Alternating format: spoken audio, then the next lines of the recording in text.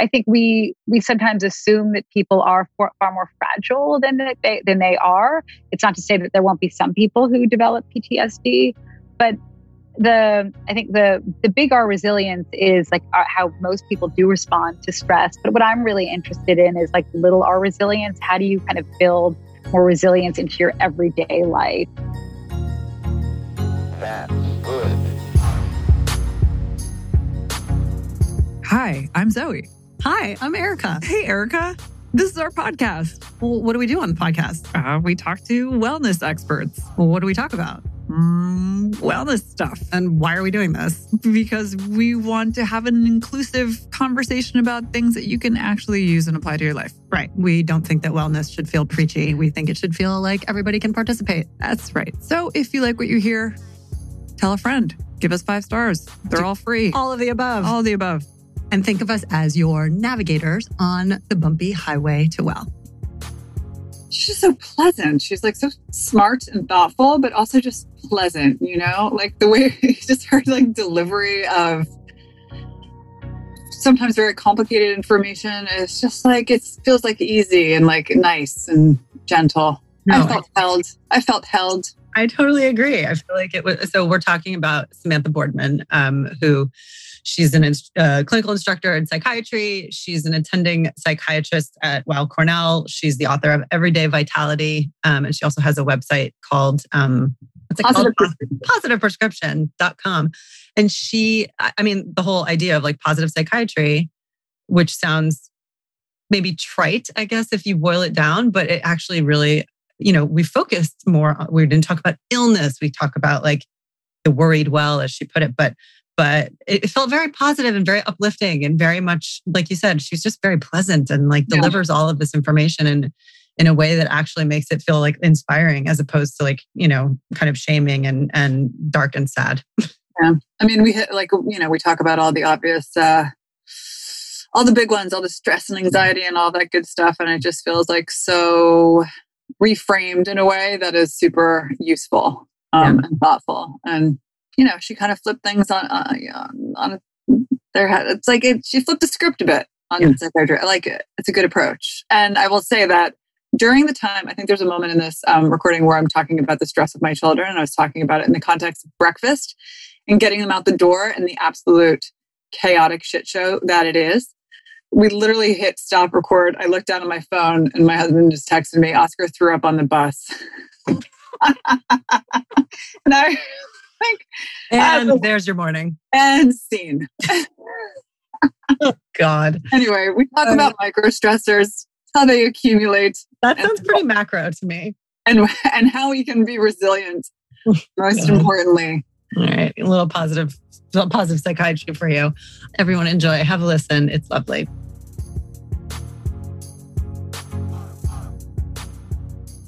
Hey, guys. So you may have figured out by now that Zoe and I are huge fans of functional mushrooms. And that's because their benefits are legit, from increasing focus and concentration to helping you sleep. And probably most importantly, providing incredible support for your immune system. And yes, that is actual science. You can check it out on our blog at earthandstar.com. But who doesn't need a little bit of extra immune support right now, if we're being honest? But anyway, the most important thing for you to know actually is that you have to have these fabulous fungi in your system every day in order to reap the benefits. So Earth and Star, our new brand, is making it as easy as possible for you to get the amazing benefits of functional mushrooms every day. Like if you've got a serious cold brew habit, there's a can for that. If you love your afternoon matcha latte, then we've got you covered there. And if you're not like G-Love and you're not feeling the cold beverages, then how about a totally delicious dark chocolate bar that also helps you increase focus and concentration while satisfying your sweet tooth? And it pairs super well with red wine. So we at Earth and Star have created as many ways as possible to help you elevate your everyday routine, because we are not asking you to add another pill or a powder to your very busy schedule of supplements. We just want it to be as easy and absolutely delicious as possible for you to get some mush love into your life. So check us out at earthandstar.com and get 15% off your first order with the code HTW. Okay, well, officially welcome Dr. Samantha Boardman. We are very excited to have you here. Yay! We should have like we should introduce sort of just like an applause track, I think. Yeah, like a little game show audience. Yeah, I think that would be nice. Well, thank you. Well, we're thrilled to have you and to talk about your new book, Everyday Vitality, which I have not gotten to complete, but I've definitely read some little bits and pieces here. And I'm definitely very excited to dive into the entire story because it's about turning stress into strength. And I mean, it's like, unfortunately, that's still quite topical for us, just this topic of stress.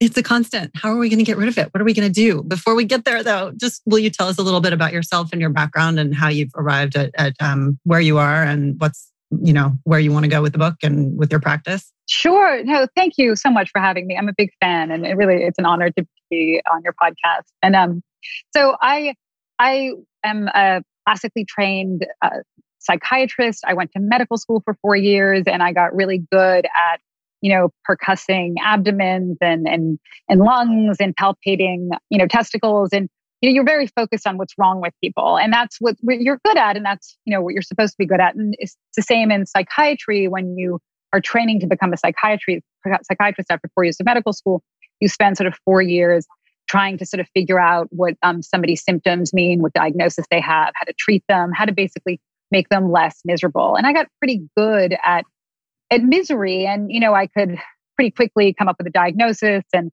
know what medications to prescribe. But one day, about 10 years ago, I was treating a patient, a woman I'd been seeing for a couple months. I thought we were making progress. She had a lot of stressors in her life, just kind of super stressed out, but didn't have like a sort of check the box clinical diagnosis for depression or anxiety. But she was just overwhelmed, conflicts with kids, husband, just like run of the mill stuff that so many people suffer from. And I thought we were making progress. I was sort of dialing down her symptoms in some way. And one day she came into my office and said, "You know what? I just hate coming here. All we do is talk about the stuff, and my life, it's going like badly." And sometimes I'm even having a good day, and I have to think of like, oh, what can I complain about in there? What's going wrong? And she basically fired me. I never saw her again. And at the time I sort of tried to dismiss it, but she was so right. And I'd been focusing for so long on like pathogenesis, which is the study of disease, but not salutogenesis, which is the creation of health. And these can exist side by side. And I always had thought you have to sort of try to, get rid of the symptoms before you can focus on anything else. And I think that that's just an unrealistic way for us to do it, for those who have mental illness, but also for the worried well, for people who have regular stressors. Like we can't get rid of some of these stressors anyway. So what can we do to live well within them? So I ended up going back to school and getting a degree in positive psychology that was the opposite of everything I learned in medical school and psychiatry residency. It's really like the study of mental health, not illness, and optimism, post-traumatic growth, resilience, words that I rarely heard back when I was in medical school or studying psychiatry. And I really try to, integrate all of these principles into my practice now. And I think of myself as a positive psychiatrist. And I'm just focused on sort of what the problems are, but also in building up one's strengths. And I think that's what helps us sort of deal with a lot of the stressors today. I love what you just said about the worried well. I feel like I'm a proud card-carrying member of that community. That your vaccination card, yes. Yeah. I actually have it in my notes to bring that up because I thought that was such a great story, what you just shared about the patient who fired you. As someone who literally just canceled her 1 p.m. therapy appointment, I was like, for probably the third week in a row, I was just like, and I remember my last therapy appointment, I was just like, the first question is like, how are you feeling? And I was like, man, like, I don't want to be here. Like, I really have nothing to say today. Like, I'm kind of like going through my file cabinet, like trying to mentally like discover something upsetting that I could potentially unpack. Whereas I would have otherwise just gone about my day, like perfectly happy. And it's funny. I was just like, I don't, I find this more disruptive. It's sort of like this false, like forcing me into this false sort of like state of vulnerability or having to like open up and go into this gear that I don't necessarily want to go into in that way. So I love the idea of like flipping that. And I did actually break up with one of my therapists once as well, because I was like, I feel like I come in here every day, like I need to find material, like I'm going on stand-up, like I need to entertain you almost. And then with like problems that aren't necessarily there. And to your point, I think it started to feel very problem-based as opposed to just like, I don't know, like is there a way to come in and make it, to your point, more positive?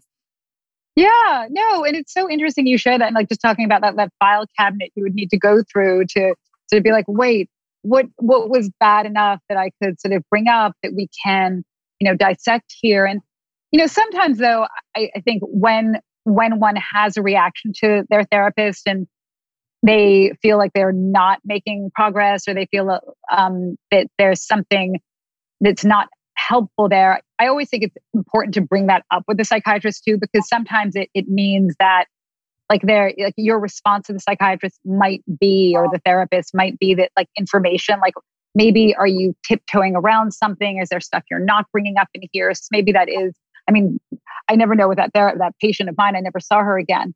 But we're so fixated on what the problems are. And it almost feels like a waste of time. And I always like use the analogy, like you don't go to the gym just so you can lose weight. Like you go there also so you can like feel strong and good. And I think that's something that maybe traditional therapy isn't focusing on enough. And I really try to bring that into my practice and try to, thinking like, what are you looking forward to? What went well? What are you going to do this week? Like what actions will you take to sort of help you sort of have your values overlap with like what your actions. And I think it's a much more kind of forward-looking way. I'm a big fan of, negative emotions too. I'm not all rainbows and unicorns. Like I think you've got to, sometimes they are data and information, but at the same time, when we overdo it, and even it gets that question of like rumination, like when you're spending a lot of time like chewing your cud, you're going over the same thing over and over again. And women tend to ruminate. It's sort of our response to stress, I think, more than men do, is we are ruminators, and, we don't even realize we're doing it. And sometimes we have it we ruminate in our own heads, and we're thinking like, so when you go over and over something that like just happened to you, or you're ruminating about something that might happen to you, like from the past or about the future. And it's so, it's really disruptive, I think, to our like being present in any way when we're dwelling on our fears of, oh, I wish I had said that, or why didn't I, maybe I was bored, why didn't I bring that up in the meeting, or, that stuff. And we also co-ruminate sometimes, and we ruminate with our friends and with our family, and it's sort of almost pseudo bonding, like, oh, isn't that person awful? Or you'll sort of bond over that venting or complaining, but never really resolving it. Like it's always like, oh, it's almost like Groundhog Day. You're like, didn't we have this conversation a few days ago? And if that's happening to you, know that you're doing that, even if people ruminate with their kids or with their spouses or but especially women tend to do it with each other a lot. And just to disrupt that cycle and be like, okay, so what are you going to do about it? Right. Well, on that note, we ruminate a lot, Erica. I would say there's a lot of ruminating. I think there's a lot, and with other women. But you talk a little bit about like the,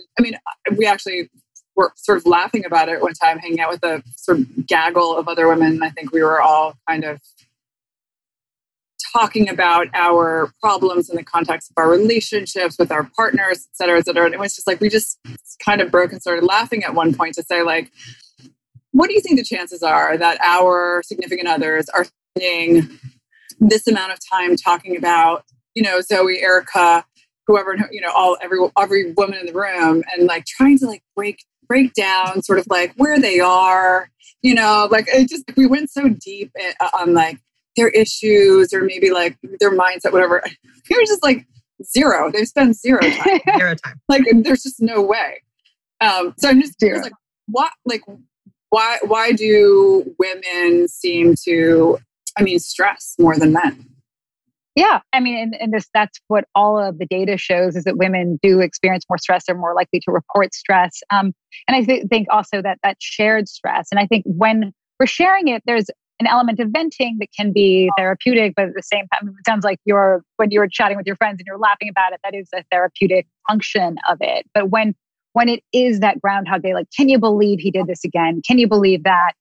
That's where it can sort of devolve into more of like a toxic coping strategy. Whereas, okay, like that's really annoying, but like, what's the action you're going to take? And I think women tend to live in our heads a lot more than men do. And I think that we are, and what I really learned in studying positive psychiatry and trying to combine it with positive psychology and psychiatry is how that it's, when we get out of our own heads is when we feel so much stronger. And I think that's also when we can have our values really, collide with our actions. And so sometimes I'll ask patients, like when they first come to see me, like, okay, what are the 3 things you value the most in your life? Like, what do you really, really care about?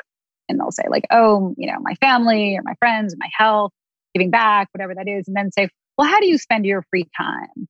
And there's often like this wide gulf between, it's like, well, I just like binge watch Netflix. And then I just kind of laid in bed for a while. And then there's stuff that isn't necessarily fortifying. And I think when you have more overlap between what you care about and like what matters to you and actually what you do, you're far more fortified. And I think for women, that's so important to feel strong, even with like the daily stressors, because it is, especially for women, it is like the little stuff that gets us, like it's the accumulation over time. And what we kind of, I think, underestimate as a society even is how much those little daily hassles undermine us and make us feel badly. And it really take a toll on our physical health and our mental health. And so whatever, we kind of expect it to be like the big bad life event that really like mow us down the most. I think it was Muhammad Ali who said it's not like the mountains or the boulders that kill you, it's the pebbles in your shoe. And I think women are super sensitive to those pebbles.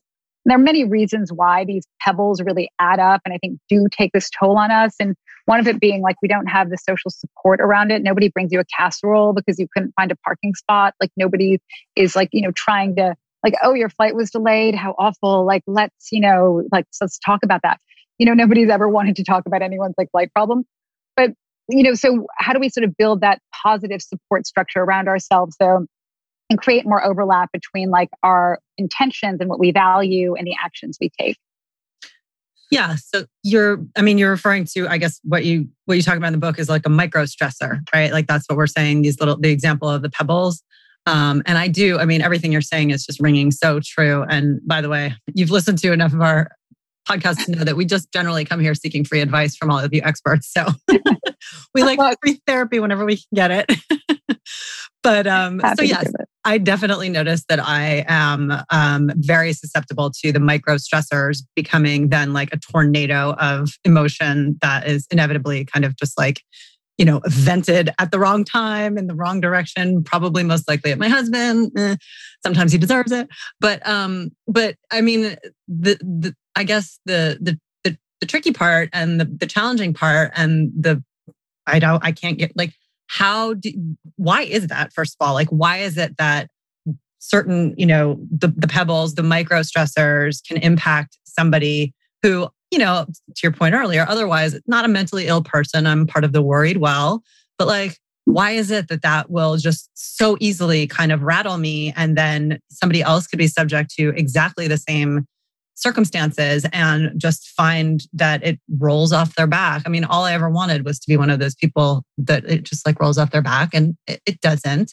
So like, why is it? And is there anything that's like an easy way to address it and fix it and at least acknowledge it? No, absolutely. And I think some people, I talk about like Velcro and Teflon people in the book a bit. And why are some people, sort of Teflon and it's just like water off a duck's back and they're fine. And they just sort of shrug off these little hassles. And other people are much more Velcro and it's like sticks there like a piece of lint and you can't get rid of it. And that one annoying thing that happened this morning is still hovering over you, at 4:00 in the afternoon and affecting your experiences. And what it seems is that like all these hassles and the pebbles and the way that they add up, they're all perceived hassles and pebbles. Like, I mean, some things are just unequivocally annoying in some way, but for what rattles us, it usually has to do with like our reservoirs of vitality that are there to kind of protect us or not. And there are really 3 essential ways to build vitality. And if you want to, somehow balance or buffer all of the hassles in your daily life, those micro stressors that are beyond your control, it's essential to make sure that you have uplifts on the other side. And I think if you can balance those, you buffer, just like the spilled coffee, the, little conflict you have with a coworker or whatever, those irritations, the rainy day, it can then you then you're sort of creating the scaffolding around you, because when you don't feel like you have the resources and this reservoir of vitality to meet whatever challenge you're facing, then you're buckled by it. Then it's the Velcro and it sticks to you. But if you do, and there are kind of just three really everyday ways to get there, and it's with when you're feeling like you are connecting meaningfully with somebody else, and it could be so simple. It's like just a positive conversation, a positive interaction with somebody. It could be the barista, it could be, I'm having a positive interaction with you guys today. There's just something like a nice, meaningful conversation that's basically phone free. Or when you're doing something for someone else in some way, you're adding value in some way. And the third way is when you're feeling challenged in some way. I call it like the 3 C's: when you're connecting, when you're contributing, and when you're feeling challenged in a positive way. Those all create this buffer and scaffolding around you of vitality, so those little things don't stick to you as much. That's helpful. Yeah. Well, Erica, needlepoint. I'm loving it. I really do. I do that. Well, that's the thing, right? It's like, I do feel like again, on a personal level, I feel like I really do all of the things, right? Like I have my meditation practice, and I have my journaling, and I have my gratitude, and I exercise frequently. And like, I do all the things. And then there are still times where none of that matters. And it's just like, and that makes me feel really shitty about myself, because I'm like, I feel like I try and I can't get on top of this. And sometimes I can, but I think that's helpful. And if you think about like the challenge part, I think is important. Well, it's being deliberate kind of very much about it, because some of the stuff, like unless we're kind of making ourselves notice this stuff or do these things, that they might just sort of pass us by. And actually needlepointing is interesting because it's something that I do as well. And I find it to be unbelievably calming. And I needlepoint stuff that my husband hates. And then I display it everywhere too. And it's just really doesn't go with his look at all. And is not pleased by it. But those, I had asked somebody I was hiring, oh, what's your hobby? And she's this young woman. She looked at me like I was asking her if she collected stamps or something. It was some weird thing, what's your hobby? And yeah, it's so important to have, activities we do outside of our workspace that are, it's almost like the highest form of love. A hobby is something you're just doing because you love doing it. And you might even be mediocre at it. My needle pointing skills are really bad, and there's wrong threads in there and everything. But even having things that take you outside of whatever your primary focus is in your life and your profession, to do things that sort of challenge you in some way, but the stakes aren't as high. It's also fortifying. And the other part of that is as you're saying, sometimes it all just feels like hell anyway, is the value of negative emotions. I think right now we're living, in this world where there's so much pressure on us to be happy all the time. And if we're not, there might be something actually wrong with us. And sometimes it's, the negative emotions are truly data points. If what's going on, what's happening with you, when you are having those days when you feel like it's just too much, really try to pinpoint what exactly it is that you're feeling. Because otherwise it just hovers over you like a cloud. What is the emotion you're feeling? It's called getting granular with it. Are you upset? Are you disappointed? Are you frustrated? If you can put a word on that emotion, then I think you'll be able to figure out then what action you want to take to manage it much more than just being I feel like shit, Yeah. Oh, boy. Yeah, that's a tough one. I'm just thinking about my morning. I think I was feeling all of those things. So I just wanted to get back. So this idea of being a Velcro type person and having, just sort of the weight of the day accumulating and on your shoulders, and you have a breakdown.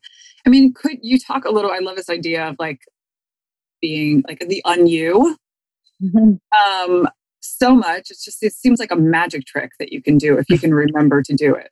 Then I wonder if in this moment at the end, Erica's feeling the typical, her typical, just I did all of these things, but I'm still all these micro stressors have accumulated and totally broken me.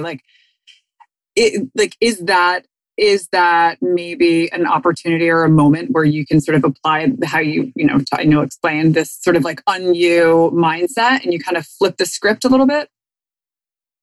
Absolutely. there's so much pressure on us these days. Also, everyone's like, be yourself all the time. And sometimes it's so liberating. Be like, what is the opposite of the thing that I want to do right now? What is the opposite? How do I get some distance from how I'm feeling? And so sometimes I'll say to people, like, what would be the un-you thing to do in this moment? And it's so liberating because it gives you perspective. It gives you some distance from sort of what's going on and what's the or like take yourself out of this. What's un-you? And one way to kind of be un-you is think about who's somebody you admire right now. Like, what would they do? Like, what would Oprah do in this moment? What would, just if you can sort of gain some distance from the emotion. Another way, like it's called self-distancing as well in psychology terms. It's when you kind of can leave like the heat of your emotions that's maybe making you overreact or feel like just overwhelmed. This chaos is just engulfing you. You can say, what would a fly on the wall do? Or what would the fly on the wall see in this moment? Or if I were to advise a friend right now, what would I tell them to do? Because there's something called Solomon's paradox. King Solomon was brilliant and he would give great advice to people, but his like own life was a total mess. And so we're really bad sometimes at seeing our own stuff. But when we like, but how would I advise a friend in this moment? Like you suddenly gain clarity and you have some distance from it though.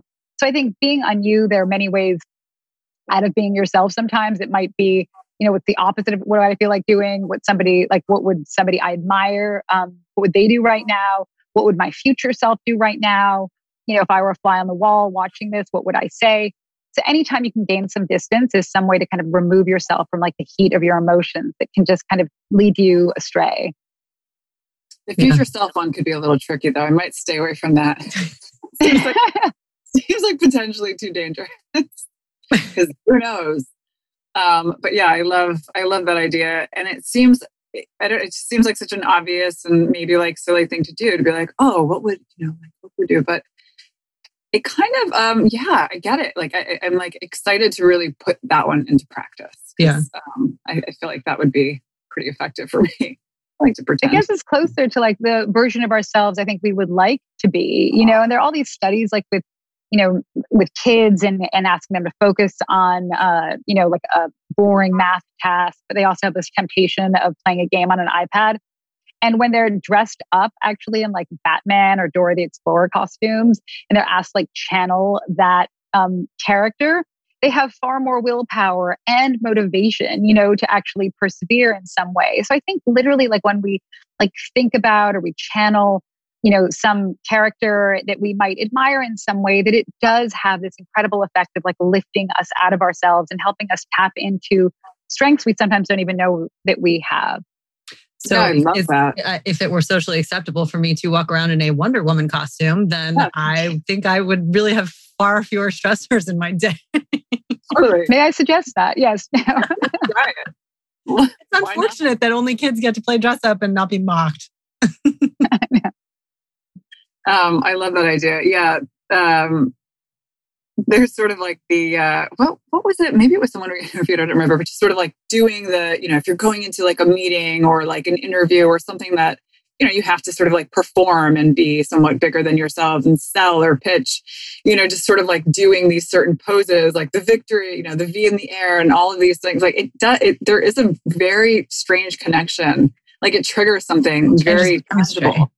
Yeah. I think it was probably Amy Cuddy who maybe you interviewed, and she does a lot of power posing. And she's an amazing woman, I think. And the idea of the embodied cognition, like actually how you hold your body really affects how you feel. And we even know that, like if you are hunched over and leaning down and walking even like a depressed walk, you are much more likely to feel depressed. If, when they've done this with college students and they've asked them to participate in these studies, versus when you're sitting up straight, your shoulders are back, that you feel stronger and larger. And especially for women, that's something that we don't do enough. But it's even like the clothes that we wear can also affect how we feel. And they did this interesting study with a white coat, and some people were told that it was this white coat was a doctor's smock, and others were a doctor's coat, and others were told that it was, I think, an artist's smock. And the ones who were told it was a doctor's smock were much more likely to continue doing these sort of challenging math problems too. I mean, I imagine probably the opposite if they were given something like creative to do, they probably would have felt better if they were, told that, that it was an artist's smock. But even so, we forget, I think in psychiatry, we look so much at sort of mind body, but body mind is so big. And I never studied how much exercise affects the brain in medical school, really. I never, realized how much even food affects how one feels. And now it's really one of the first things I ask patients when I first meet them. Yeah. Yeah. I mean, it feels like, sorry, go ahead, Z. No, I was just going to tell you that, where the body goes, the brain follows, and vice versa, right? So this is where I put on yoga outfit every day, just in the off chance that my brain follows my body. So I'm trying to just sort of like encourage it, give it a little gentle nudge. So that's the equivalent of your Wonder Woman costume. Yes. Yes, exactly. But actually you're tapping into a like well-established psychology strategy, which is, to do a behavior that you want to do. We talk about motivation, but as we all know, motivation comes and goes. Sometimes you have it in the morning, by 5 o'clock in the afternoon, you don't have any. But one of the best things one can do is make whatever the behavior you want easier. So if it is putting on your yoga thing, so even if you just kind of get the inspiration to maybe do yoga, you don't have to go and change, you've got it on. And even I've got a patient who always wears, she just wears her jog bra now. She won't wear any other bras. And she's like, I've got my jog bra on. I may go for a walk. Yeah. Or a run. Yeah. It's sort of like dress for the job you want. I don't know. It's exactly. Yes. Just for the mood you want to be in. Yeah. Yeah. I like it. So there's another part in the book that you get into, and I was just having this conversation with, actually, interestingly, with my uncle yesterday, who is a therapist, but he was talking more on a personal level, not having anything to do with, how he sort of applies certainly not to do with practice in anyone else's life, but it all has to do with uncertainty, right? And I mean, this is a topic that I feel is certainly much more in the conversation, whether you're coming from a coaching perspective and the idea of getting comfortable with uncertainty. And then obviously over the last year or so, this is something that we've all had to just, we've been hearing it over and over, this messaging around getting comfortable with uncertainty. But the reality is people just aren't, right? I mean, people want to know outcomes. That's you attach yourself to when you're thinking about whether it's a business problem or a relationship or, a new relationship in particular, you just kind of want to know how it's going to turn out because that is the only thing that will in your head give you a sense of comfort, even though the reality is we all know, there's no way to know the future.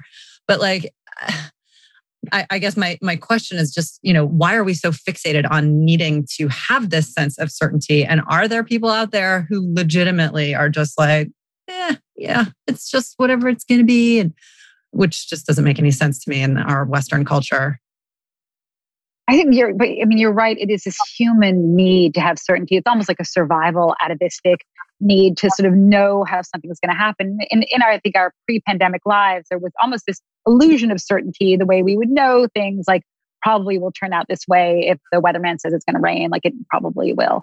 But, the certainty sort of is a two-edged sword. I think when you actually allow yourself to sort of accept some of the uncertainty in your life, it also does open up other doors. For instance, in relationships, people can get so certain about their significant other. And, for people who've been married for 50 years, and they'll sometimes go and see a couples therapist. And, and the one spouse will be like, oh, I know, she's always doing the same old thing. And then I know she's going to do this and then she's going to do that. And, and she'll say, well, he's going to read the newspaper and then he's going to fart and then he's going to do this and that. This idea of predictability in somebody's life. But, she said, this therapist I know had said, well, nobody's ever come to me and said, my dog is going to do this and then, or my plant is going to do that. They don't have these expectations or certainty around it. They bring a sense of curiosity to see what their dog or their child or their plant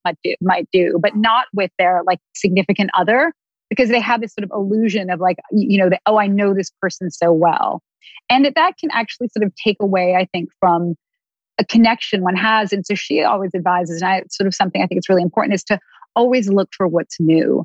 To her, that's the essence of mindfulness. If you're actually priming yourself, actually, what is your significant other going to do that might surprise you today? Or look look for newness and prime yourself for that rather than like, here we go again. Like, I know the end of this movie and then, cue this, cue that. And I think that there's something really powerful in the uncertainty, and actually there's a beauty in the not knowing of, not being able to predict how somebody's going to turn out. And I think so much of how all of us behave is about our environments and, the difficulties or the challenges or whatever. And we sort of over endow people with like, oh, this is their character, this is who they are, and think not enough maybe about the environment that they're behaving within. And, we judge others by what they do, their actions, and we judge ourselves by our by our intentions. Like, oh, I cut that person off in traffic because I'm late, or but if someone else cuts me off in traffic, they're a jerk. So there's I think when we sort of can at least look for novelty in people and give them the benefit of the doubt in ways, even accept the uncertainty is actually kind of something that, and that certainty is an illusion in some way, that it can make it a little bit easier to get comfortable with it. And there are a couple of strategies that might be helpful for your listeners too, to think about when you are sort of overwhelmed with, anxiety or uncertainty about something is, think about the worst thing that could happen right now. And you get them to sort of articulate that and even write it down. Okay, think about then the best thing that could happen as a result of this. And so you're sort of asking them to sort of do like the bookends of extremes and then say, okay, what's the most likely thing that's going to happen now? How this will turn out. I had a lot of success with people, around the election, like looking at how that would go. And just because people sort of think in doomsday scenario, and we dwell so much in dread. And it's really like, you think of all those hours you spent even watching pundits weighing in on what could happen. And it's truly just a waste of your time, even with it's a distortion of the future. Like you just don't know. And what is that saying? Like yesterday's history, tomorrow's a mystery, today is the present. That's why they call it a gift. Yes. So it is that like sense of how do you sort of stay actually looking for what's new around you and appreciating that rather than in this sort of expectation that is so dictated by your past and how somebody's going to behave or what they're going to do.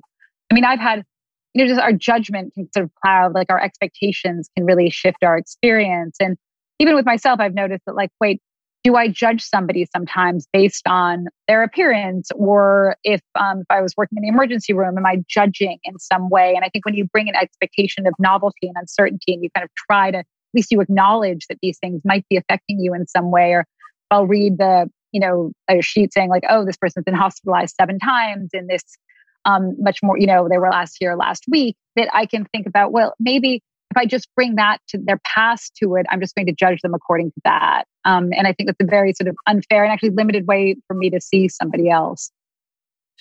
That's interesting. I think that maybe it's a good segue because I wanted to talk a little bit about catastrophizing, because that is something that I tend to do quite often.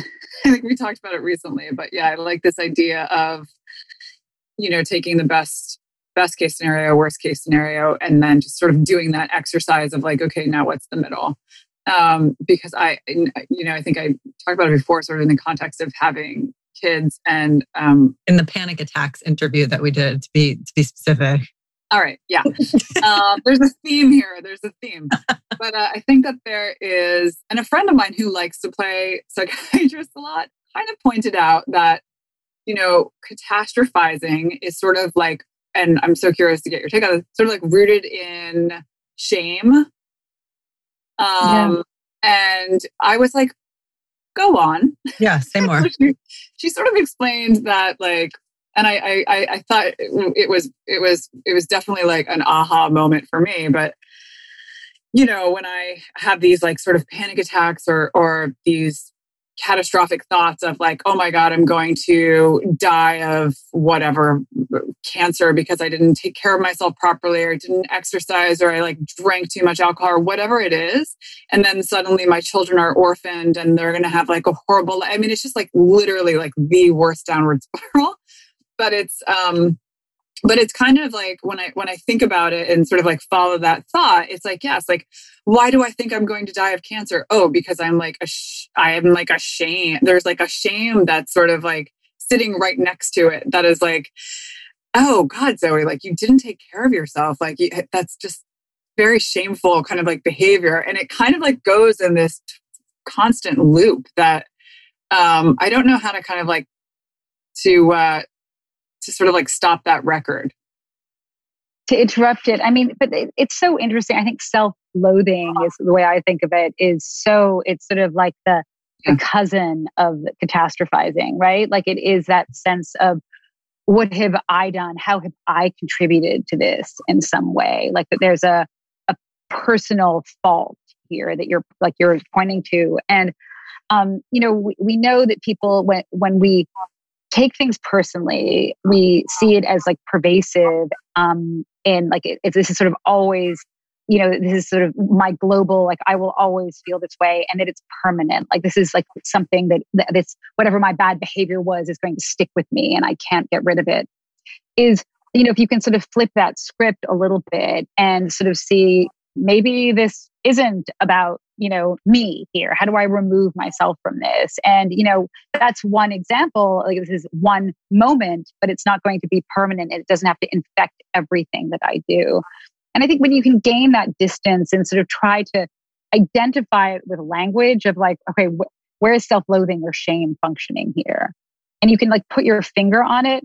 And then you almost like release the valve of pressure there and say, okay, like this is why I'm catastrophizing. And then you can kind of like, it's almost like a windshield wiper. You get to erase the raindrops off of there and sort of start afresh and be like, wait, what's the worst thing that could happen? What's the best thing that could happen? Okay, what's the most likely one there? And I think you can just put things in perspective a little bit with even some of those unused strategies or self-distancing strategies. It can help you, because in the moment we're so challenged to sort of see beyond the runway. And I think when you can get up to 30,000 feet, because women just live with so much guilt around them, and I always thought if like I had a magic wand, if there was one thing I could do, it would be to wipe away that guilt. And especially with working moms too, that they feel so much guilt. And there's a study that came out about 2 years ago showing that their kids do just fine. They actually, do really, really well. And they have, different role models. And the idea that it's okay that if you weren't able to bake cookies and be like, part of the PTA, and we internalize it in a way that is that just feeds that shame, constantly. And so I think when we can sort of transcend it and like be unknown about it, then it can sort of help us get closer to not a guilt-free or shame-free life, but at least being able to pinpoint it and be aware of it and live with it. Mm-hmm. Yeah, that's super helpful. Oh, the guilt. Where's that one? I know. It's constant.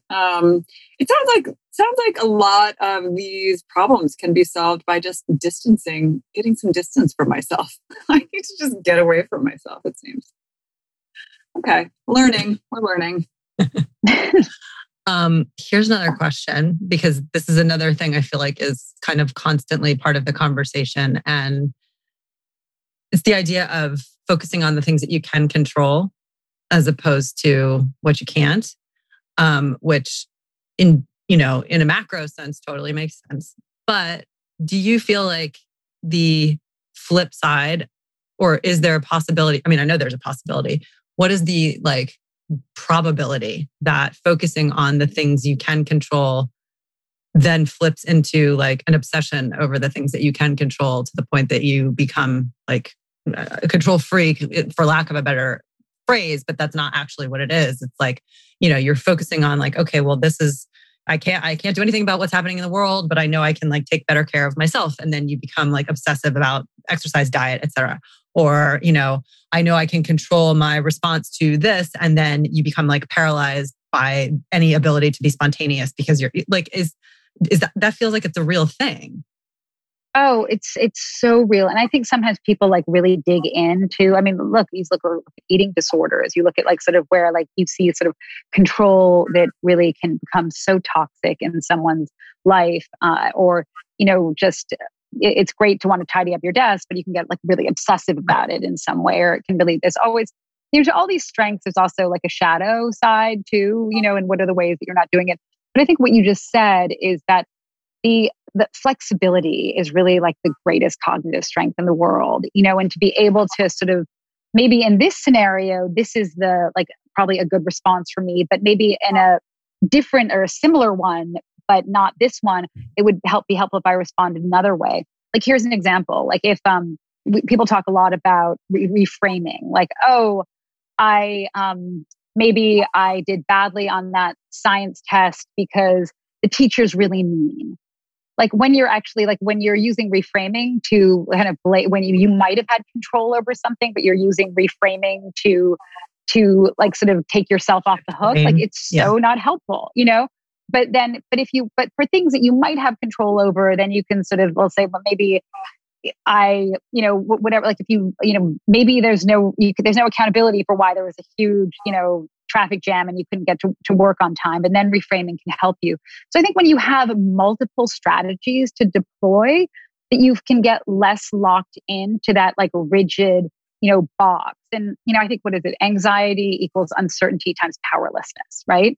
So if you have say that again. Yeah, I'm going to need to hear that again. Wait, anxiety equals like uncertainty times powerlessness. And so you can see how one really kind of amplifies the other. And there's a slightly different thing of, of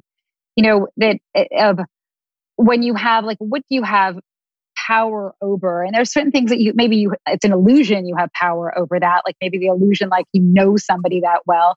There's certain things you just won't. And you sort of, that's where I think kind of accepting those things you have no control over it versus like, what do you have some certainty over, which is very little, and what do you have some control over, which is probably like, you don't have any control over really how well you sleep sometimes. Yes, it's great to go to bed early, and yes, it's, great not to have your phone in your room, but sometimes you're just not going to sleep well, and that sucks. But that it's not that's, I think those days don't have to, it's not going to be tomorrow either. You'll probably sleep really well the next night then. And so I think that the idea you can't control, there's a lot of those things that I think almost the wellness industry tells us we can control that we can't. And I think there's a lot of, there's a lot of information around, like you can almost like download happiness. You can, order vitality in some way, but there's a lot of, I think that you don't have to go off and eat, pray, love your way to any of these things or kind of find yourself. You don't have to immerse yourself in some, retreat for months. But I think there are actions you can take to at least feel fortified and do the best that you can. Yeah, I love that point about being sort of like, you don't have to go within, just have to be with, what is, maybe there was a quote, but yeah, I think happiness, comes from like with, not from within. And we maybe overvalue, we know there are those things like eat, sleep, move more that are vital to our health, not just our physical health, but our mental health. But like the biggest reservoir of well-being is our connections with others, And so I think that we don't really, maybe because it's easy to say like, okay, go to the gym or eat well or, go to bed early, but actually, how do we connect well with others is so important. And we know that every time that we're with somebody else and we're looking at our phone, we're like essentially unsharing an experience. Like, when you eat chocolate, they did these studies, and so when you eat, like two people eat chocolate and they're like both present, it tastes much better versus like when one person's sort of distracted, the chocolate's kind of like, eh. And it's the same piece of chocolate, but there's something so great about that shared experience. I think when we're sort of distracted looking at our phones, like, oh yeah, whatever, it diminishes the uplift that could have been there. That's so it's interesting. like going to a movie theater. I mean, it's just such a more exciting and positive experience when you're in the theater, like having an intimate kind of shared experience with a bunch of other people, and you're all laughing at the same time, we're all crying at the same time. I miss going to the movie theater. I do like going to the movie theater by myself, but to your point, like you definitely laugh more when you're there in the company of someone else.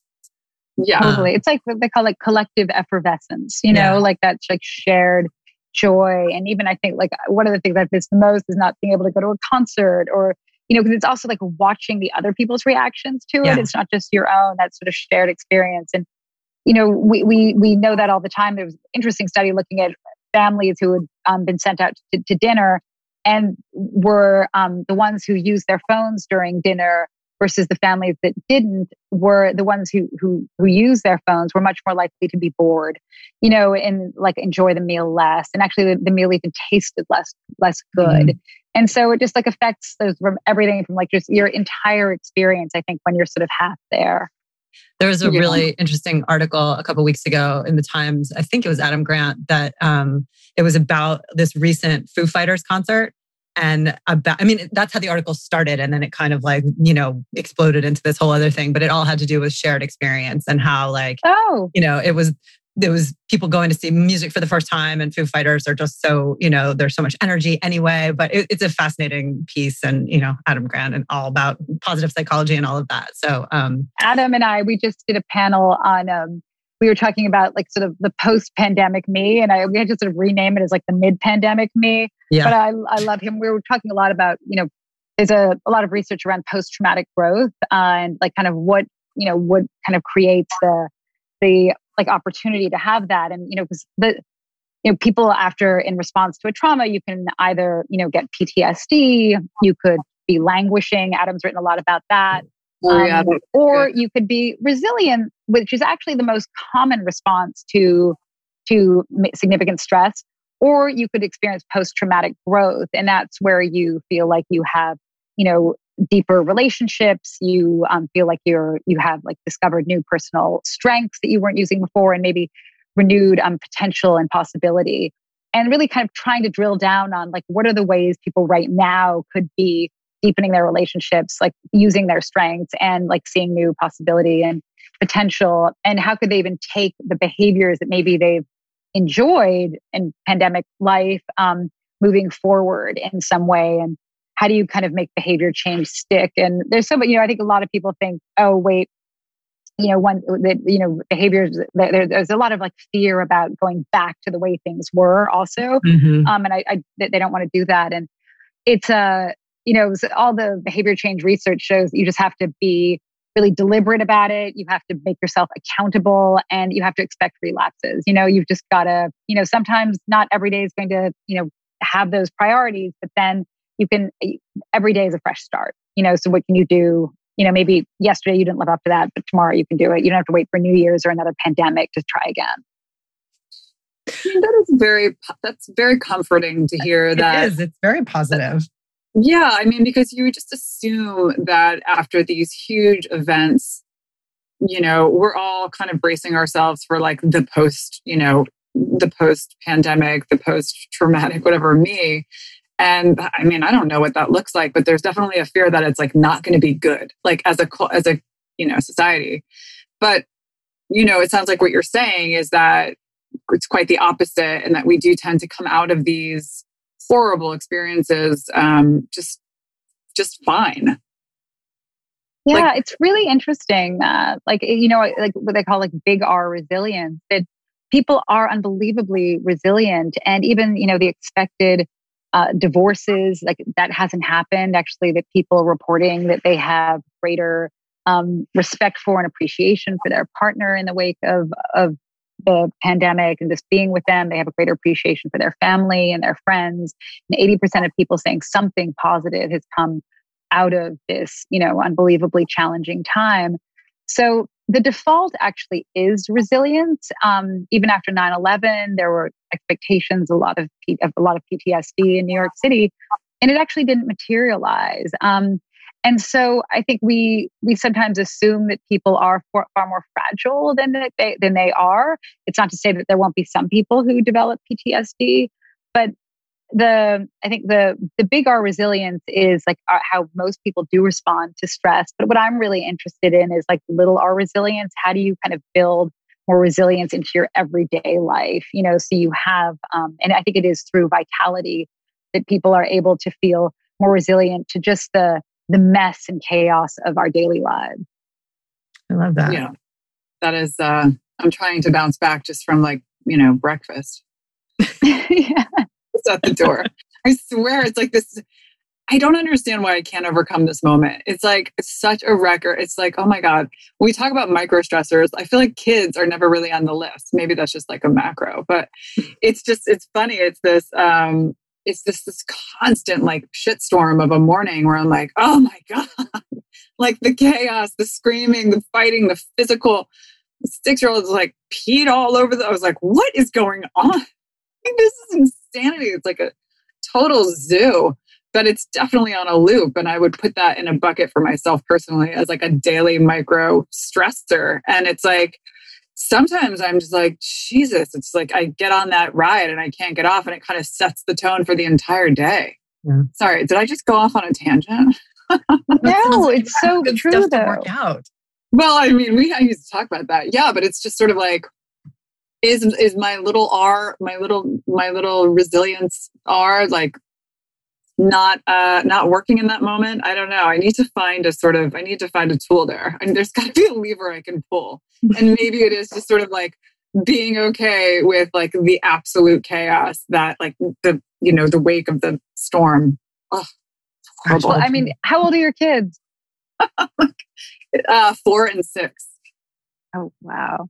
Yeah, there's, there's a lot of interesting research though too around parents who in a study that when they were just like called randomly during different points of the day, how they were far less happy than people who didn't have kids, just because they were so stressed out. Like especially on weekends, you're just like, oh my gosh, like spilled ice cream and they're crying because they fell off the cone and whatever, But overall, they felt that they had a sort of, they were very satisfied with their lives and a great sense of meaning, but their moment to moment daily stress was sky high in that way.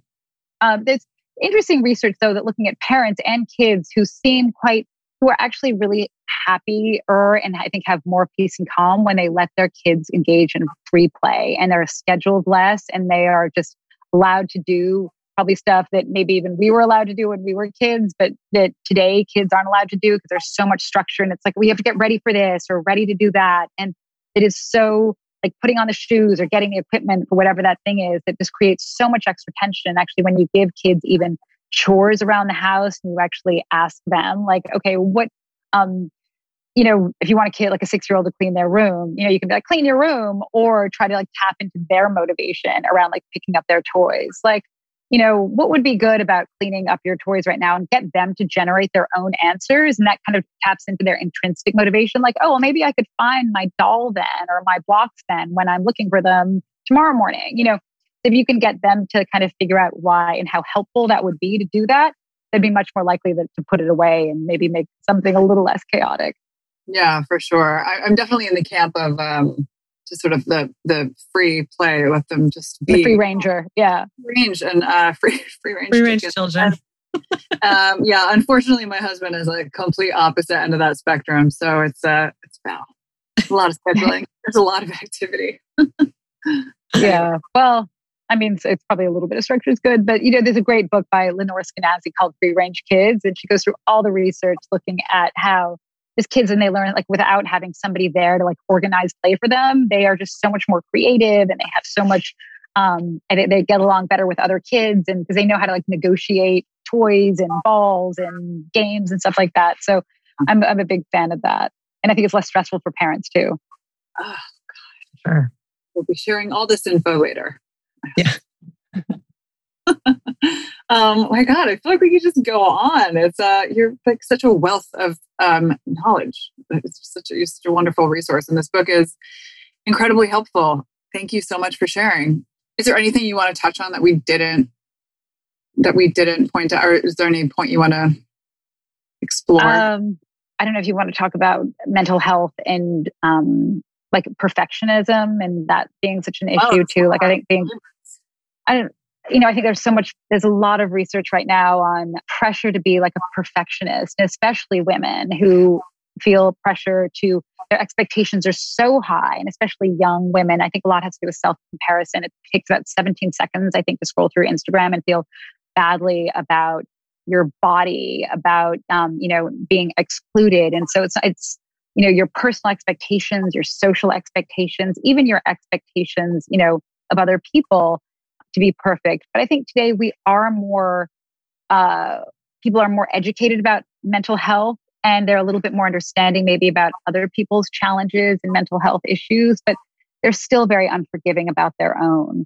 I think when it comes to themselves, they're still like, they have these super high expectations and standards that are just unrealistic and just an on-ramp, I think, to anxiety and depression and feeling left out. And, we have this sense of belonging, in any moment, I think we feel excluded. It's such a negative experience for us. And I think having role models is so important. And somebody like a Simone Biles, who is, role models who also are generous enough to like let you see some of the challenges and that they face and the cracks is incredibly, it's generous. I mean, it's you're sort of giving back, because I think we hold people to such high standards and we hold ourselves to them. And I think when our role models let us like pull back the curtain a little bit and see how they've struggled, I think that can be incredibly inspiring for those who hold them in high regard. Yeah, I think that even ties into some of the conversations that we do more in like a business direction rather than a wellness direction. But we're constantly reminded and reminding others that for every huge success story you hear from a founder, there are a bunch of failures behind it, and that's actually the stuff that's more interesting. We've had multiple conversations, publicly about our own failures, and I think that's where the learning comes. And so it's the same thing. It's kind of cracking that open and saying like, okay, well, the guy that founded, XYZ company had quite a few, trips up along the way. And if he's comfortable sharing that, then that's only going to benefit everyone else. Yeah, no, it's true. I remember reading that Sarah Blakely, the founder of Spanx, that her father used to ask her every day when she would come home from school, like, what did you fail at today? And probably, today, if it was like in parenting circles, that would be considered horrible to ask your kid. But she said her dad felt that it was, if she wasn't failing, then she wasn't trying. And almost to sort of build that back into our lives is just something that I used to think of fail, like the word to fail was a sort of 4-letter word, and kind of getting comfortable with that. And I think that can actually sort of help one deal with uncertainty even, and like sort of having a certain expectation is actually sometimes it's not going to work out. Making that a completely normal part of our everyday life is also like a kind of therapeutic way of dealing with that perfectionist sort of culture that we live in. Yeah. Yeah. Oh my God. It's so true. I need to start asking my kids that and myself literally every I mean, it's so discouraging if like, for the first time, or if you fail and there's just so much shame around it, or that you just feel so poor about yourself. I mean, there's no way you're going to try anything again. It's just, it's too upsetting. Yeah. They've done studies looking at, at like kids given like some math problems, and those who got like 100 on them were less likely, and like perfect written across the top, were less likely than when re-challenged to persevere with more challenging ones. Because I think the idea of then not being perfect is so paralyzing, And so just having teachers put like a little Post-it note on their papers saying like, I have high expectations and I know you can meet them. Like those types of things, I think can also give a kid or any of us even, and I think in our lives, like the license to actually like try and even be willing to, maybe it's not going to work out this time, but it might next time. And knowing people sort of hold you in high regard as well. I think that's that. And they say the two most, the social interactions that give us the biggest boost are meaningful conversations, and also the experience of feeling responded to, cared about, and understood, like that experience of felt love. And it's not just in romantic relationships, but also when you sort of feel your teacher cares about you, your boss cares about you, your coworker cares about you in some way, that like kind of positive connection is really like a lifeline for all of us. And I think as essential as eating well, sleeping well, moving a lot and doing all this sort of, all the sort of lifestyle interventions. But if we really need to sort of have those to provide felt love and to be recipients of it. And we're not going to get that on Instagram, right? Very, very unlikely. What is like that kind of cotton candy? Comparison is the thief of joy, or something like that. Self-comparison is the thief of joy. And it's true. I mean, there's a lot of like, research now looking at young girls, and we're seeing that they are truly, I mean, their mental health is really suffering. And, it's kind of pointing towards social media that's doing that. And boys don't have that. Like they are playing video games and they're connecting online in different ways. But girls feel so badly about their bodies, about themselves that, in my day, like you were like, if you broke up with somebody, you didn't get to see that they were now with somebody else. You didn't have that exposure to. And I think that constant bombardment, and the only way actually to help little girls through that is just to teach them, first of all, that know that you're looking at like a curated image, know that this person's like highlight reel is not their everyday life. And so you have to know that it's basically just entertainment. But also a lot of people argue that young girls shouldn't be given phones until they're in 9th grade, but you can't have your kid be the only like weird one left out. So it has to be obviously like more like a class decision that parents would do. That would be probably pretty hard. But if you can create a norm around at least delaying that as long as you can, I think it can be really helpful, because young girls, you're even seeing suicidal ideation and self-harm in girls younger and younger and younger, even like 12 years old, 11 years old and stuff. So I think we really need to be able to like kind of proactively, even in schools, like kind of be fortifying them and not just wait for problems to happen. Like, how do we kind of build their strengths up and fortify them and kind of create vitality in these young women so they feel strong? Yeah, God, I'm so grateful that was not a factor for us when we were growing up. It was hard enough, I honestly can't imagine what it would have been like for so many, myself included. I mean, anyway. Yeah, I'm not looking forward to that. I'm really just praying that it doesn't exist by the time my daughter Yeah, exactly. There's a chance. 10. Yeah, TikTok. My like daughter's doing like TikToks and like I can't even watch. It's terrifying. And you just don't even want to know. No. Well, we've taken a good deal of your time already, and this has been amazing. And we would love to just chat all day. Maybe you'll come back. Thank you for having me. I really enjoy talking. I admire what you do, and trust me, I would even sometimes say like, "What would you guys do?" You are role models, I think, for all of us and for so many women. And what would Erica or Zoe do? I think would be a really good way to reframe any challenge. Moving forward, I think I'm going to keep Highway to Well in mind. What would those ladies do in a sort of given challenging moment? So thank you. Thank you so much. And we would love everybody to, or encourage everybody to read Everyday Vitality, and we'll send them to positiveprescription.com as well. Thank you. I'd love that. Thank you. Yeah. Okay. Thank you so much, Samantha. Thank you.